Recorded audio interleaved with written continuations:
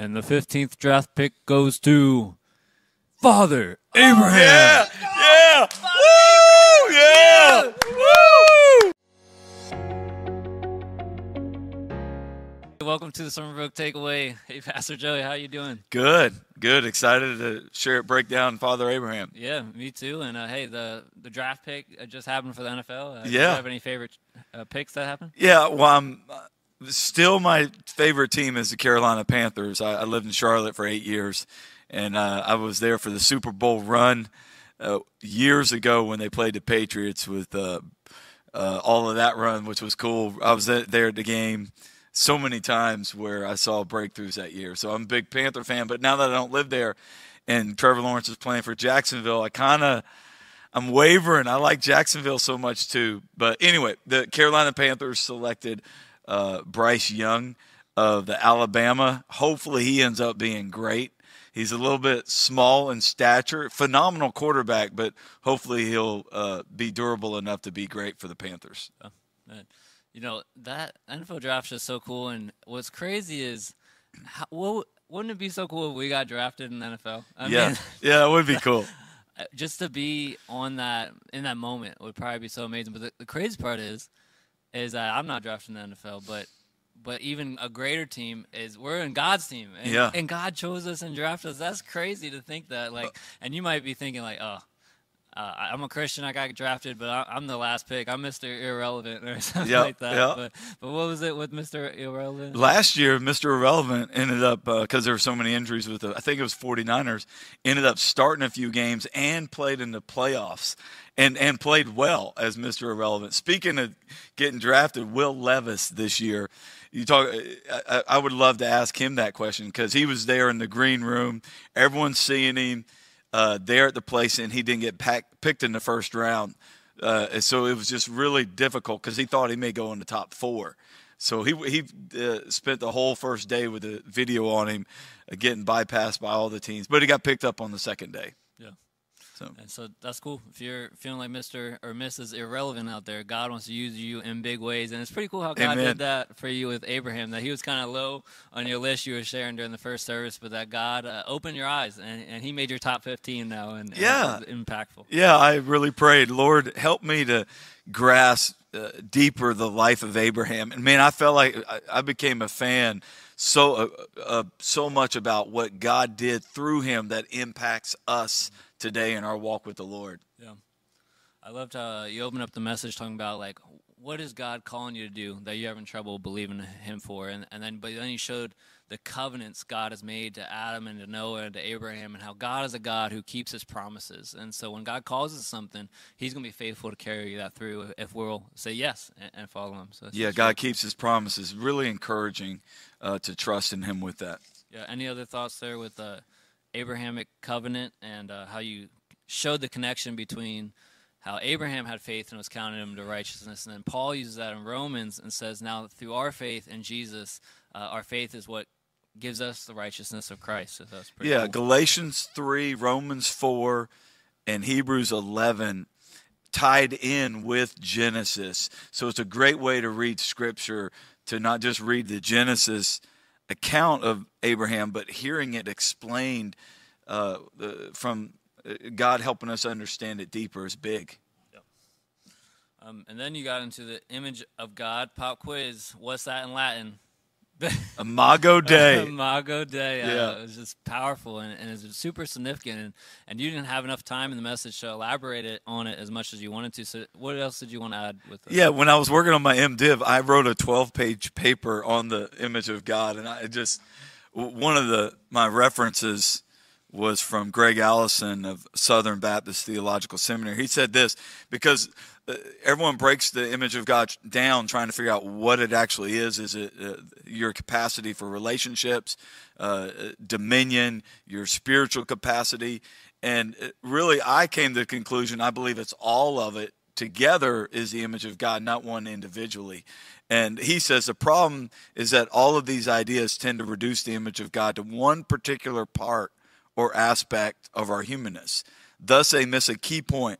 We human beings are not made in a piecemeal way and put together like the many pieces of a jigsaw puzzle. Rather, in our humanness, we are constructed holistically with a wholeness and completeness that does not allow us to be divided into this part or that part. We're human beings in our entirety. We are created in the image of God. So they build the case that it's all of the above, not just one that I shared on Sundays. And I tend to agree with that. So I thought it was pretty cool. Yeah, that is cool. This was one of my and Mary's favorite points of the message. We saw it so important and so impactful, talking about before you move, before you make a decision, that scale you did of what has the greater weight, the economic or the financial or whatever it is on this side, or does the spiritual weight of the decision matter more? What's going to make the greater impact? And just weighing that before you make a decision. That's huge, because Lot clearly made a choice based upon what looked good. And we can't do that. And I love that verse in the New Testament. Seek first the kingdom of God, and all these things will be added unto you. He knows you need to have clothes to wear. He knows you need to be able to put food on the table. He knows these needs, and they're important. And God's going to take care of you. But what he says is, seek me first. And I believe in that situation, Lot wasn't seeking the Lord first. He was putting what looked good above what the Lord, what's God's best. Yeah, so we got to do that in our lives. That's huge in any decision. Yeah, and you see this in the story of Lot, the impact. When he went with just a financial, he was in a city that was doomed for destruction, and he would have died without the intercession of Abraham praying for him. And then his family gets out, but his wife looked back and turns into the pillar of salt. And so just so much family breakdown and heartache from one bad decision. And the part that so stands out to me, he pitched his tents near Sodom. We cannot pitch where we live to sin, partaking so close to sin like that. We need to build a hedge of protection there in a big way and make choices based upon what's best for the Lord in our lives. And then you talked about, hey, we have our kids go to school. Let's make sure they're getting in church. And I thought it was a great point that we want to make sure our families are plugged in the church, growing, thriving, and growing spiritually. And as a parents, we got to really make sure that's happening. Yeah, they're in your home only for a period of time. And so raise them, train them. We make our kids go to school. Let's make our kids come to church with us. And then that's one of the greatest loving things you can do as a parent. It's huge. And at the end, you got into what a crazy story of Abraham is called by God to sacrifice his son Isaac, his son that who he loves, that's through his wife, and man, that's just crazy. But I loved how you prefaced it, that God's not for child sacrifice, but man, what a test of faith. I don't know if I would be able to go through that. I hope I would have faith like Abraham. That blows my mind. Yeah. Just the depth of his faith there to trust God. And Hebrews 11 says that he believed that God was going to raise him from the dead. Mm-hmm. So he believed God was going to provide, but he was believing, okay, this is going down, but it's after the fact. God's going to raise my son Isaac up from the dead. And what I did, I went and saw the movie His Only Son, and that was really good. I encourage you to go watch it when it comes out on digital here in a month or two. But when I put those sticks together, the prop I used on Sunday, I cut all the sticks, I picked them all up, and wrapped them, because I put myself in the mind of Abraham putting that together, what you would be experiencing. And that's just, oh my goodness. It really impacted me personally. And so I think we got to really be mindful of that story and how it impacts our lives, and the impact that Christ took.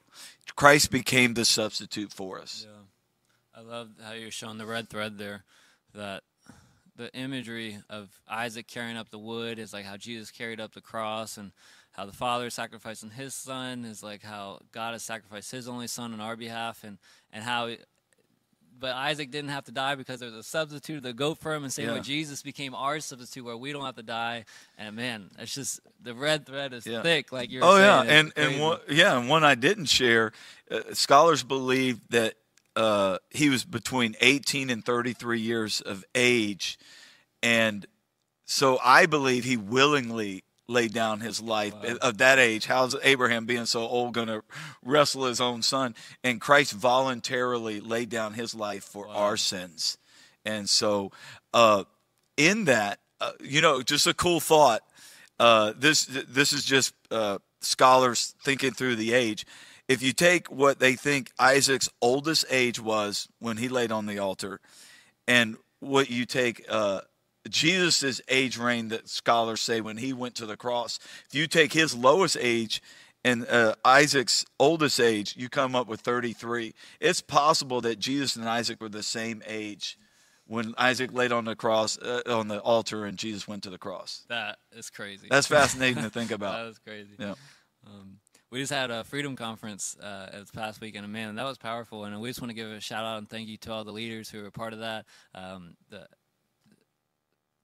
Stephen and Jamie, Michael and Hannah Elgin, Emily and Christine Upshur, my wife Mary. Thank you for just leading those freedom groups. It was a huge part of that. Yeah, it was great. Thank you for leading. And thank you for leading. Yeah, I was leading a group with Michael and Teresa Waters and Judy Weber and Joseph Harriman, and they did an amazing job. I just loved that group and the impact Freedom had, and we'll have one again in the fall.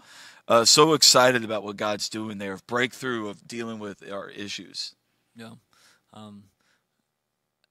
We have Serve Day coming up, and that's just, I think, such an example of it's going to be bigger than you, and it's going to be something that's going to push you and challenge you in your faith. And so as you show up, I want to trust you, just like I feel like a big part of the message was realizing that God will provide, and so He's going to provide you with the strength and the project and the strength you need to make a difference this Saturday on May 20th. So just kind of step out of your comfort zone and jump in on Serve Day and see God move mightily in our city. Love serving our community as a whole, as a church. Just love doing that. Excited about Serve Day. So go ahead and sign up. Very good.